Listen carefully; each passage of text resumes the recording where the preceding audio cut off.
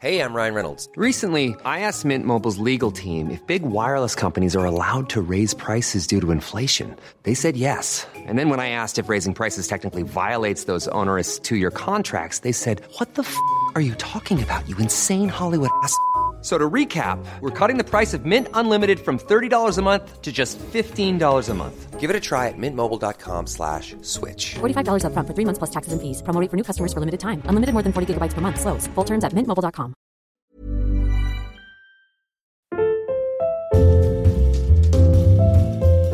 Kaupallinen yhteistyö, Alio. Tervetuloa perjantai parhaiden pariin. Täällä on Noora H. Ja täällä Noora K. Hei Noora, miten menee?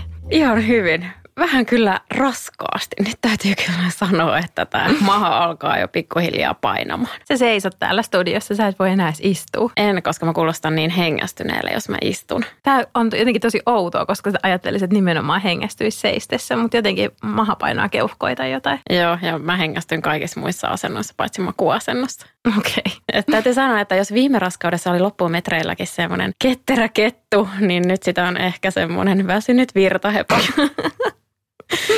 Oh no. Mutta sä et näytä yhtään virtahevolta. Sä näytät ihan sellaiselta ketterältä. Muuten ketulta. No et ehkä nyt enää ihan ketulta, mutta ketterä karhu. Sanotaan näitä olosuhteisiin nähden ketterältä. Joo, mutta ei ole enää kuule paljon töitäkään jäljellä. Että mä jään tässä ihan tuota pikaa äitiyslomalle. Ei vitsit, aika rientää. Ja on muuten aika ihanaa. No uskon sen. Mutta hei, ennen kuin mennään mun äitiyslomakuulumisiin ja niitä sitten käsitellään varmaan ehkä ensi viikon jaksossa tai sitten vähän myöhemmin, kun mä oon kerennyt jotain harrastaakin siellä äitiyslomalla, kuten kaikkia spa-hetkiä, mitä mä oon suunnitellut. Niin. Ai nyt ne on spa-hetkiä. Viime viikolla sä sanoit, että sulla on joku intuitio-teholeiri. No sekin. Toivottavasti lapsi syntyy ajallaan, koska mulla on tosi paljon tämmöisiä erinäisiä projekteja, mitkä pitää hoitaa ennen sitä. Mutta hei, mennään viikon parhaisiin. Viikon paras Insta-tili on Fashion Jackson. Tämä on tämmöinen Instagram-tili, jota pitää tämmöinen amerikkalainen tyylibloggari. Ja se on täynnä asukuvia, jotka on suoraan siirrettävissä omaan arkeen. Eli ei liian mielikuvituksellisia tai vaikeita. Todennäköisesti jokaiselta löytyy omasta kaapista niitä aineksia niihin asuihin. Tosi semmoinen simppeli, kiva, helppo tyyli ja nimenomaan siihen oman kaltaiseenkin arkeen sopiva. Ja paljon kapeita farkkuja, kivoja neuleita, nättejä rentoja arkimekkoja ja sitten mitä mä oikeastaan alan välillä jopa arvostaa on se, että ne kuvatekstit ei ole ehkä aina sellaisia yrityksiä olla jotain supersyvällisiä aforismeja tai mitään muutakaan, vaan niissä on ihan suoraan menty asiaan, että tämä on sieltä ja tässä on detskut tähän asuun, että jos haluat ostaa, niin osta näistä paikoista. Mä arvostan tota myös ja mä en ehkä kopioida tämän jossain muissa yhteyksissä kyllä, koska multa asukuvia ei tule ihan hirveän usein, mutta kuvatekstien keksiminen on ihan sairaan vaikeaa. Tässä vähän sama kuin tiedotteisiin otsikoiden keksiminen. Otsikoiden keksiminen ylipäätään ihan mihin tahansa ihan sairaan vaikeaa. Niin on. Se on jotenkin semmoinen, että sen aina jättää viimeiseksi ja aina on sitä mieltä, että muuten ihan jees, mutta tuli ihan kauhea otsikko. Niin. Ehkä siitä syystä me ei olla muuten myöskään otsikoitu meidän perjantain parhaat jaksoja yhtään mitenkään, että aina vaan joku numero. Jep. Mulla on viikon paras vinkki aamujen haltuunottoon. Mä en nyt tiedä, onko mä muistanut kertoa tästä vai en. Mun mielestä sä et ole. Mun mielestä sä ylpeilit tästä arkiruokakerhon aikuisille ja olit ihan silleen, että nyt tää homma otetaan haltuun. Kerro, miten asia on. Joo, eli siis mä oon podcastissa kyllä aiemmin kertonut siitä, että mä oon siis aivan toivoton näiden meidän arkiaamujen kanssa. Ja yleensä sekä minä että lapsi ollaan aivan hiessä ja stressissä ja kiukkuisia siinä vaiheessa, kun me päästään ovesta ulos. Ja se johtuu ainoastaan siitä, että mä en pysy millään meidän aikatauluissa, vaan me ollaan aina vähän silleen myöhässä. Me ollaan just ajoissa siellä aamupalalla. Ja just ajoissa töissä, mutta se tarkoittaa sitä, että juostaan aina ihan niskalimassa ja ei todellakaan mitään luppuaikaa. Mutta nyt mun uuden vuoden lupaushan oli se, että mä otan mun arkiaamut haltuun ja mä keksin siihen oivan metodin, jonka mä ajattelin jakaa. Ja eikö sulla ollut silleen, että sit kun sä oot noudattanut X-ajan tätä metodia, niin sä saat jonkun palkinnon? Mä en muista, mikä se palkinto oli, mutta se oli tosi kiva palkinto. Joo, se oli pedikyyri tai hieronta. Joo.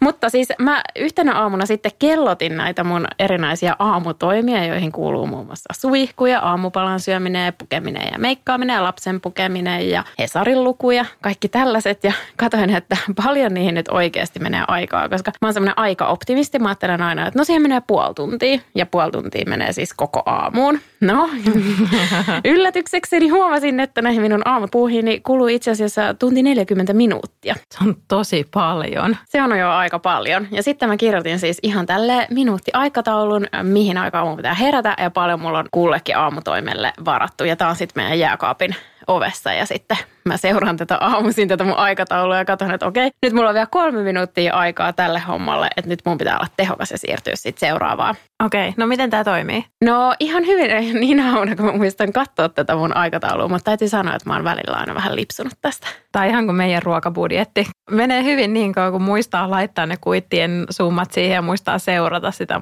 Nyt täytyy sanoa, että jos nyt helmikuussa pysymme ruokabudjetissa, niin mä olin todella yllättynyt. Meillä taas on toiminut toi teidän ruokabudjetti tosi hyvin ja toi kulujen ylöskirjaaminen. Te olette varmaan aloittanut vähän myöhemmin, että se lipsuminen on vasta tulossa. Niin se voi olla. Nyt me ollaan vielä oltu sellaisia tunnollisia ja kurinalaisia. Niin, alkuhuuma kaikessa. Mutta hei, tässä vinkki siis kaikille niille, joilla on aamut vähän sitten tahmeita. Ja ilmeisesti ymmärsin teiltä Arkiruokakerhon muilta jäseniltä, että näissä olisi vähän kiristettävää näissä mun aamuissa, että sen Hesarin luvun voisi jättää pois ja samoin suihkussa käymiseen ja rasvaukset voisi hoitaa edellisenä iltana. No en mä tiedä, mitä kukin pitää tärkeänä, että jos sä haluat lukea paperihesarin arkisinkin, niin mikäs siinä? Mitä se mulle kuuluu? Että mä oon itse ratkaissut tämän silleen, että mä luen viikolla digihesaria matkalla töihin, että meille tulee paperihesari vaan viikonloppuisin. Ja mä käyn aina illalla suihkussa, mutta kyllä mäkin rasvaan aamulla. Mun on pakko rasvata sekä aamulla että illalla. Mulla on niin kuiva iho, että mun aamu toimii. Ootas nyt mä mietin oikein. Mä herään yleensä 6:45 ja yleensä 7:55 me lähdetään ovesta ulos. Että tunti 10 menee, mutta siinä on tosiaan just sen suihkun ja hesarin verran sitten varmaan sitä väliä. Enkä mä sano, että mekään aina joka ikinen aamu oltaisiin 7:55 lähdössä siitä ovesta. Aika usein kyllä, mutta ne on ne aamut sellaisia, että mä oon moneen kertaan sanonut, että se on aivan yksi lysti, mitä mulla on töissä meneillään. Mutta mun päivän stressaavin hetki on saada se mun tyttö ajoissa päiväkodin aamupala hetkeen. Ja sitten sen jälkeen kaikki muu on lastenleikkiä. Joo, ja mä itse asiassa tiedän tutkitustikin, että mulla nämä aamut on stressaavinta aikaa, koska mä oon osallistunut tämmöiseen First Beat-mittaukseen. Ja siinä todettiin, että jo ennen lasta, niin se oli se huippuhetki stressin kannalta. Joo, mä uskon sen ja mä veikkaan, että mulla mittaus tuottaisi täsmälleen saman tuloksen. Mäkin tarvitsisin vähän apua niihin aamuihin ja mä just mietin, että mun pitäisi varmaan jonkinlainen checklista ottaa sekä aamuihin että iltapäiviin, koska se ei ole nyt 1 eikä 2 kertaa, kun mä oon unohtanut jotain himaan aamulla. Yleensä mä unohdan työpaikan avaimet, koska me ei tarvita avaimia meille kotiin. Meillä on semmoinen älylukko, niin mä en jotenkin ajattele niitä avaimia niin paljon. Ja yleensä töissä nyt onkin joku siinä vaiheessa, kun mä tuun, mä harvoin ensimmäinen täällä, että ei se nyt mikään maailman vakavin asia on, mutta olisi se nyt ihan kiva, jos ne avaimet olisi. Ja toinen, mikä mulle on käynyt aivan sairaan monta kertaa viime aikoina, on semmoinen, että jos mun aamuissa on joku palaveri, niin että mun täytyy olla täällä Punavuoressa 9 tai viimeistään vähän yli 9, niin mun on pakko tehdä silleen, että mä ajan autolla ton tytön päiväkotiin ja ajan siitä Käpylän juna-asemalle ja jatkan siitä sitten junalla ja sporalla tänne perille. Ja nyt viime aikoina lähes poikkeuksetta mä oon unohtanut, että mä oon tullut aamulla autolla ja mä oon tullut bussilla himaan vain havaitakseni kotipihassa, että missä mun auto on, ai niin joo. Ja sitä on sitten erinäisinä aikoina noudettu sieltä liityntäpysäköinnistä. Niin mä tarttisin jonkun tämmöisen checklistasysteemin siihen, että niin, millä tulit, onko kaikki mukana ja niin edelleen, koska musta tuntuu, että mun muisti on ollut tosi hatara viime aikoina.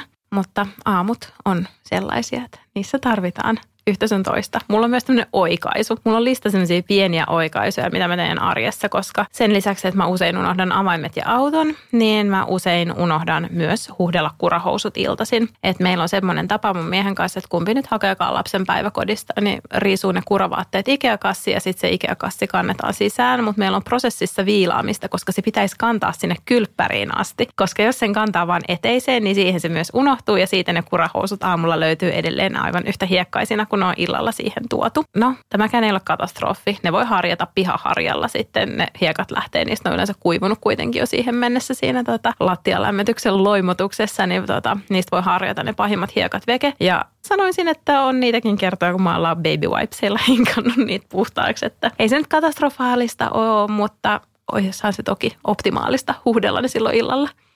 Mutta mulla on ihan sama huolenaihe kuin sulla, mitä sä siinä Instakuvassa kirjoititkin. Mua pelottaa myös, että meidän viemärit menee tukkoon, koska päiväkodissa niiden huuhtelu on kielletty nimenomaan sen takia, että viemärit menee tukkoon. Aivan. No mun mies just putsasi sitä meidän, mikä se on se suodatin siinä lattiakaivossa. Niin hän sanoi, että yllättävän vähän siinä nyt sitten kuitenkin oli sitä hiekkaa. Mutta sitten mä ajattelin, että onko ne vaan jossain niin pidemmällä siellä viemärissä, koska sitten kun mä pohdin tätä Instassa, niin joku omakotitaloasuja lähestyi mua myöskin, että joo, että ne jää sinne viemäreihin ne hiekat ja niitä ei millään saa pois. Ja mä en nyt oikein tiedä, että miten tämä olisi paras ratkaista. Niin. Eli varmaan se, että ensin kuivaa ne, sitten kurahousuista hiekat harjalla pois ja sitten lopuksi pesu. Joo, ja sitten mä oon tehnyt sitä kanssa, että mä oon huuhdellut ne, mutta mä en ole huuhdellut niitä viemäriin. Että sitten mä oon antanut sen kylppärin lattian kuivuun ja sitten mä oon vaan imuroinut ne hiekat. Sekin tuntuu kauhean monimutkaiselta. Niin, ja ällöttävältä. The struggle is real oikeasti. Mä en tiedä, mitä kurahousuista.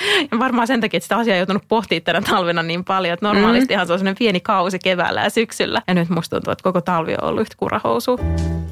Mutta hei, viikon paras arkiruoka on valionkermainen karrikastike. And I love it. Siis mun Norhoon pitkäaikainen lohturuoka numero 1 on ollut Valion ruskea kastike ja nyt se on saanut kaverin. Mä muistan, kun sä riemuit sit sen ruskean kastikkeen tulemisesta ja aina kun mä käyn ruokakaupassa ja näen siellä hyllyssä, mä ajattelen sua. Joo, koska siis mullahan on muuten ollut aivan erinomainen lapsuus, mutta siinä on ollut yksi tämmöinen tosi kurja piirre ja se on se, että mun äiti ei ole osannut laittaa mitään perinteisiä suomalaisia kotiruokia, vaan meillä on aina ollut jotain tosi tulisia wokkeja tai taimaalaista tai sitten jotain italialaisia pastoja ja ainoa, mistä mä oon haaveillut, on ollut kunnon ruskea kastike ja spagetti ja semmoinen tavallinen kanakastike, jota tarjottiin kaikkien muiden lasten perheissä. Ja nytten ne on molemmat tulleet tämmöisinä valmiskastikkeina, mikä on mahtavaa, koska mä en ole myöskään ikinä oppinut valmistamaan niitä. Mun mielestä, miksi opetellakaan, kun on näin hyvin valmiita? Niinpä. Siis tähän karrikastikkeeseen voi siis laittaa vaan jonkun proteiinin. Me laitettiin kanaa ja sitten me laitettiin itse asiassa vähän sipuliakin siihen ja ihan ripaus mustapippuria ja sitten tarjottiin se riisin kanssa ja vihersalaatin kanssa, että that's it. Maailman helpointa ja myös mun lapsi rakasti sitä.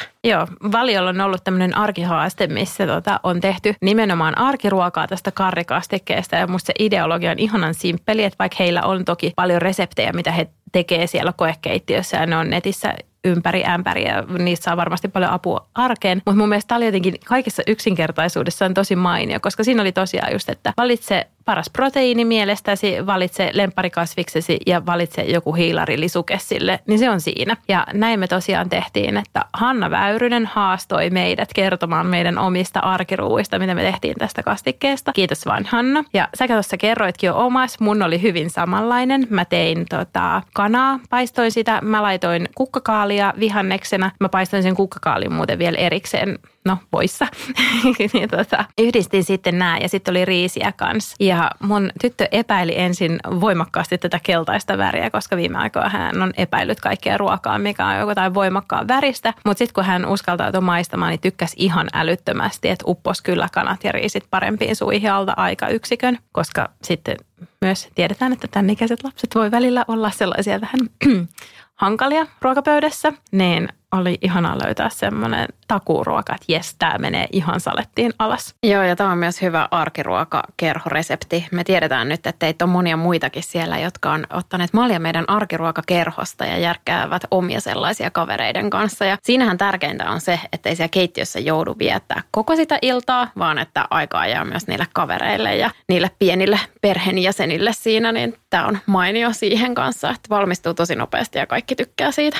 Just näin, että arkiruokakerhon parasta antia on nimenomaan se ystävien ja lasten seura. Että se on semmoinen viikon odotettu kohokohta, niin se ajatushan ei suinkaan ole se, että siellä joku vetää hikihatussa keittiössä jonkun 3 ruokalajin illallisen, vaan se, että mitä normaalistikin arkena laittaisi omalle perheelleen, niin tekee vaan vähän isomman satsin ja sitten nautitaan siitä, että osa saa tulla valmiiseen pöytään ja kaikki saa hyvää seuraa. Se on ollut niin paras konsepti, että mä oon monta kertaa miettinyt se, että sille pitäisi tosiaankin myöntää joku ystävyyden Nobel-palkinto. Ihan samaa mieltä. Joo, mä meinaan kokeilla vielä sellaista. Mä luulen, että lapset ei syö tätä, mutta voisihan tämän tehdä ton kanahomman lapsille ja sitten aikuisille. Ootko sä kuullut The Stewstä? Oon, joo. Mä just luin siitä Hesarista tässä vähän aikaa sitten ja pistin sen talteen, että tätä pitää testata. Joo, no siis kyseessä on tämmöinen niinku kikhernepata, joka on ilmeisesti semmoista tajunnan räjäyttävän hyvää. Ja munkin mielestä se kuulosti ihanan houkuttelevalta. Ja niin kuin mä viime viikolla kerroin, niin minä olen kikherneiden suuri rakastaja. Mutta mä katsoin myös sitä valmistusaikaa, se oli 55 minsaa. Niin mä mietin, että mä seuraavaksi kokeilen tästä Valion kermasesta karrikastikkeesta semmoista oikaisuversiota. Että pahtaisi niitä kikherneitä, sitten vähän jotain chiliä ja ton tyyppistä ja sitten se olisikin siinä.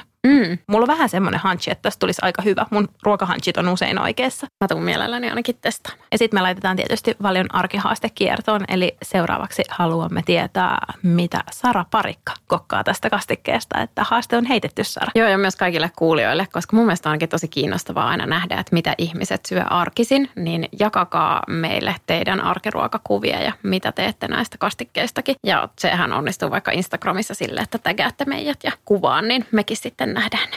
Just näin, koska hyvistä arkiruuista, niistä on aina vähän pulaa. Ja PS, tää on gluteeniton.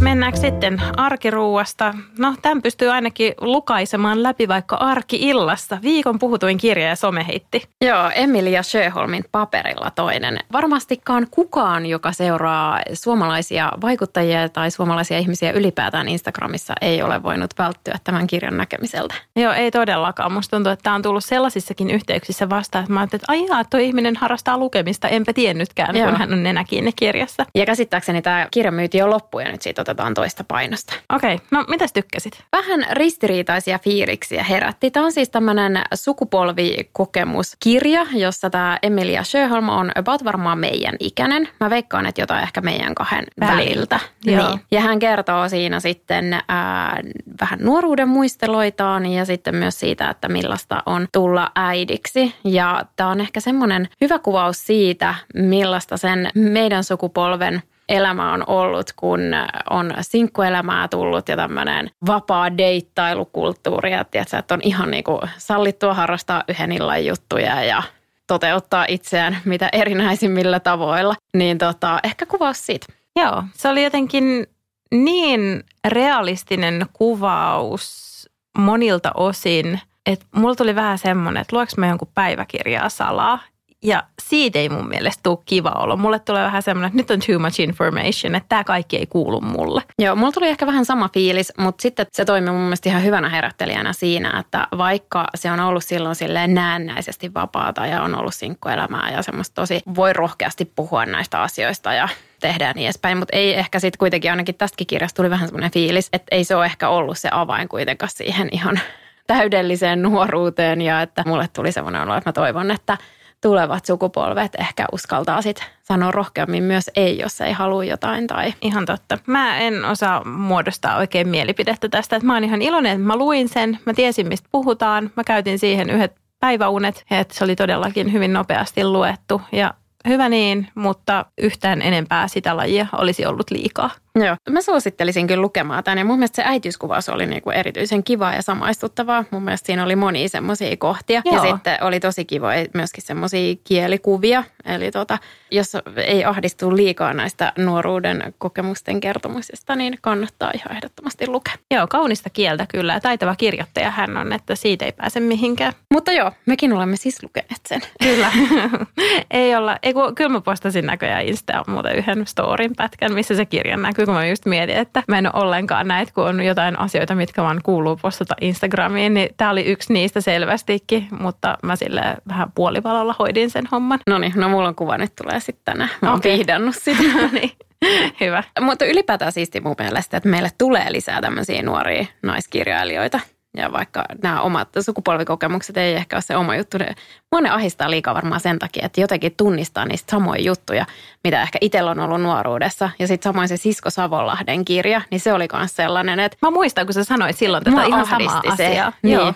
Sitten tulee vähän seuraava samantyyppinen kokemus, mulla ainakin vielä lukematta, mutta ehdottomasti lukulistalla se West End. Joo, sama juttu. Niin, katsotaan, että onko sen jälkeen sama fiilis. Niinpä, joo. Se on mulla kanssa lukulistalla ja se voi hyvin olla, että on. Mutta hei, sulla on menovinkki.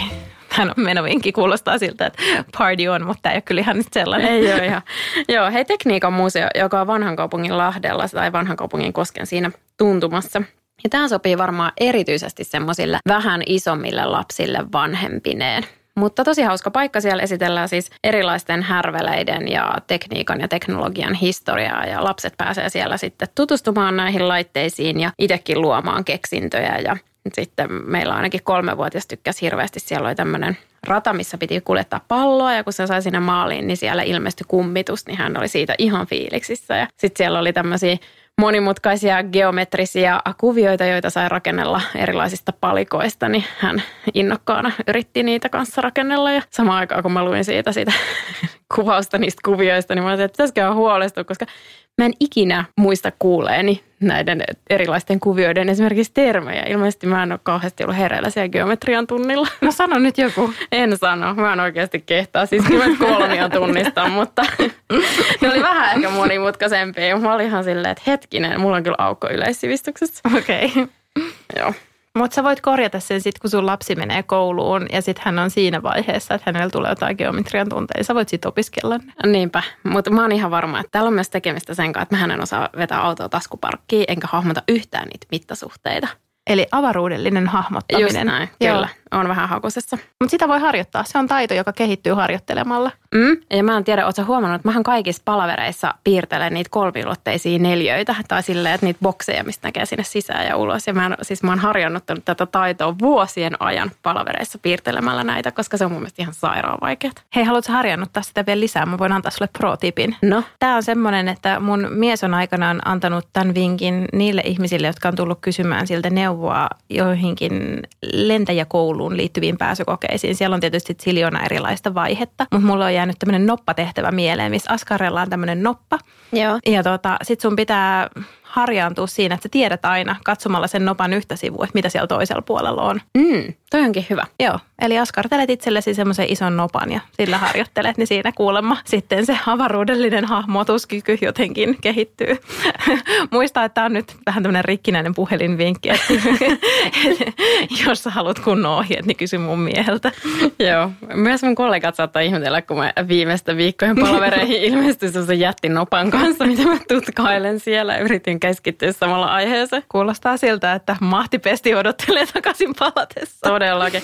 Joo. Ylipäätään mä oon välillä vähän huolissani siitä, että millainen kuva me annetaan itsestämme tässä podcastissa, mutta... No mä en tiedä, mitä se kertoo muusta, että mua ei edes kauheasti enää huolestuta, mä oon silleen samaan konkurssiin. Joo. Sitten viikon parhaasta menovinkistä viikon parhaaseen sarjaan. Eli se on tämmöinen japanilais-brittiläinen Giri kautta Haji, joka on Netflixin omaa tuotantoa. Ootko kuullut tästä? En. Tämä on ihana tällaiselle super-Japani-fanille. Mä olin aivan fiiliksissä, kun mä löysin tämän. Eli jos tykkää japanilaisista leffoista tai Japaniin sijoittuvista leffoista ja thrillereistä, niin tässä on täydellinen kombinaatio niitä molempia.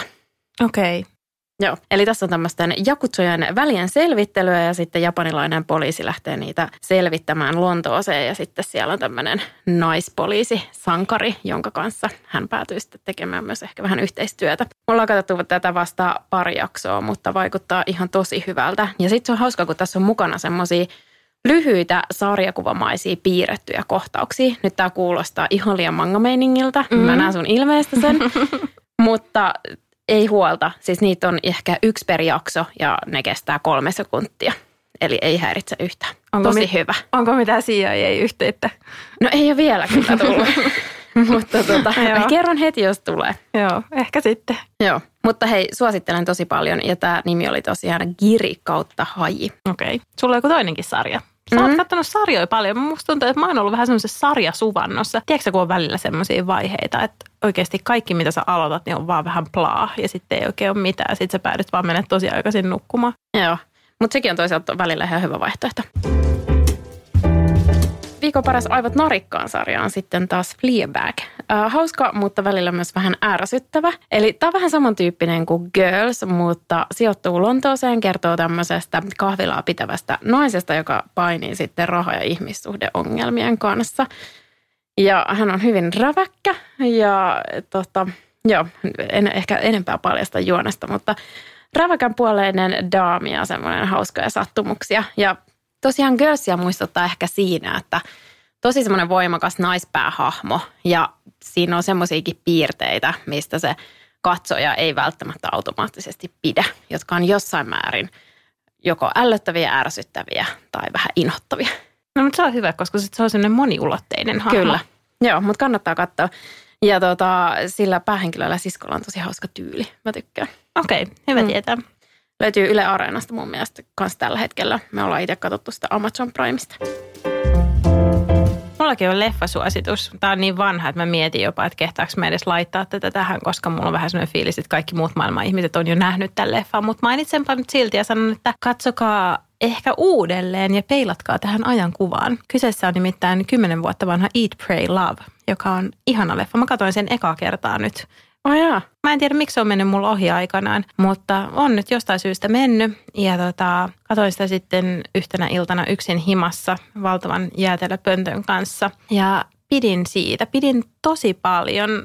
Ensinnäkin se oli tosi kaunis leffa, että siinä alussa sai semmoisen ihanan annoksen nykkimaisemia. Ja sitten tietysti tämä päähenkilö, kun matkustaa Italiaan ensimmäisenä, niin aivan fantastisen ihanat Italiamaisemat ja ruuat ja kaikki sellaiset, että ei ainakaan parantanut omaa ikuista Italiakuumetta lainkaan.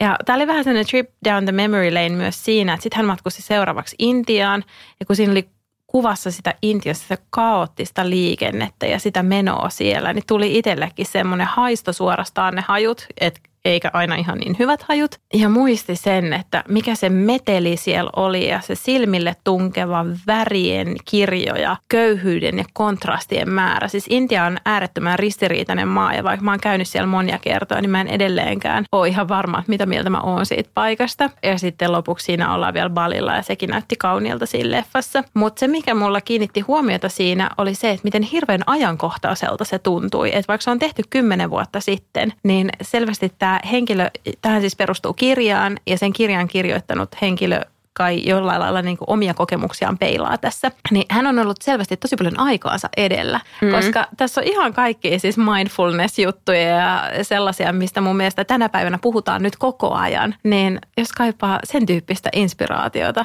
miten saada lisää mindfulnessia elämään, niin jotenkin tuossa elokuvassa oli silleen samaistuttavalla tavalla sitä, että siellä Italiassakin kyllä näki, miten se keskittyi siihen, miten se söi ja haisteli ja katseli ja oli jotenkin tosi läsnä siinä hetkessä. Ja joo, tykkäsin tosi paljon siitä leffasta. Jännä, että ei ole tullut aikaisemmin katsottua. Mistä sitä aina tietää, miksi joku jää välistä? Ehkä mä otan tämän starttaamaan sen mun Intuitive Bootcampin. Ehkä, joo. Tämä aina vaan pahenee toi sun suunnitelma. Ensin se oli leiri ja nyt se on bootcampi. Joo, mutta sitten tosiaankin, kun mä katsoin niitä maisemia, mä vitsi, kun pääsis taas Italiaan. Ja me ollaan vähän mietitty ensi kesää sitä, että käytäisikö me ensi kesänä jossain reissussa. Ja meillä on pari vaihtoehtoa ja molempia määrittelee se, että ei tarvitse enää rattaita. Niin meillä on Santorini ja Amalfi Coast on meidän matkavaihtoehdot. Mulla jotenkin täällä elokuvan jälkeen tuli vähän semmoinen, että joo, se Santorini on varmasti tosi ihana, mutta ehkä se Italia sitten kuitenkin. Joo, mäkin kyllä valitsisin sen Amalfin. Joo, katsotaan nyt sitten. Päädytäänkö johonkin reissuun tulevana kesänä, mutta jotenkin houkuttelee kohteet, joissa on selvästi paljon rappusia. Hyvä. Ja sitten jos joku on menossa tuohon vähän lähemmäksi, niin vielä ihan viikon viimeisenä parhaana vinkkinä ravintolavinkki Tukholmaan Sturehof. Tosi perinteinen kalaravintola, mutta oikeasti aivan ihana. Kiva tunnelma, kiva sisustus ja järkyttävän hyvät ruuat. Ja tämä oli semmoinen, että mä katsoin himoiten kaikkien muiden äyriäisvateja ja raakaa kalaa ja tänne mä suuntaan. Sitten kun mä saan syödä näitä, tilaan sen isomman mahdollisen vadin ja vietän siellä semmoiset kunnon pidot. Kuulostaa hyvältä. Sulla on paljon nyt paikkoja, mitä sulla on listalla, koska mulla jotenkin sellainen muistikin, että me puhuttiin vähän aikaa sitten täällä myös Alexanderplatzista ja siitä, että sinne niihin pitää päästä sitten heti, kun saa syödä taas kaikkea mahdollista. Jep. Kiitos kaikille kuulijoille tämän jakson kuuntelusta ja kiitos Valio, kun olitte meidän kumppanina tässä jaksossa. Ja Sara Parikka, pistähän kokaten, katselemme mitä siellä keittiössä valmistuu. Just näin. Hei, ihanaa viikonloppua kaikille. Hauskaa viikonloppua.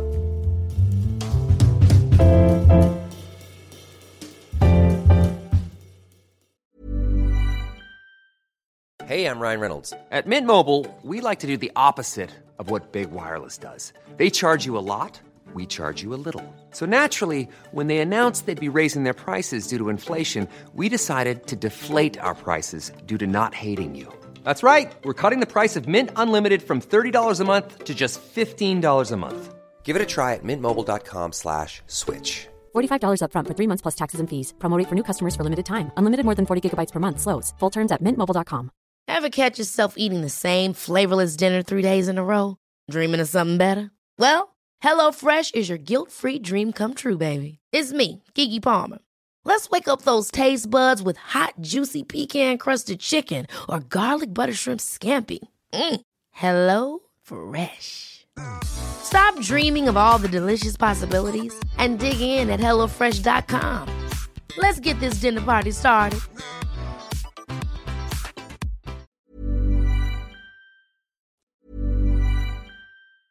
Ever catch yourself eating the same flavorless dinner 3 days in a row?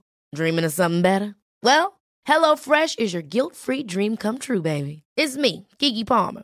Let's wake up those taste buds with hot, juicy pecan-crusted chicken or garlic butter shrimp scampi. HelloFresh. Stop dreaming of all the delicious possibilities and dig in at HelloFresh.com. Let's get this dinner party started. Hey, it's Paige DeSorbo from Giggly Squad. High quality fashion without the price tag. Say hello to Quince. I'm snagging high-end essentials like cozy cashmere sweaters, sleek leather jackets, fine jewelry, and so much more. With Quince being 50 to 80% less than similar brands.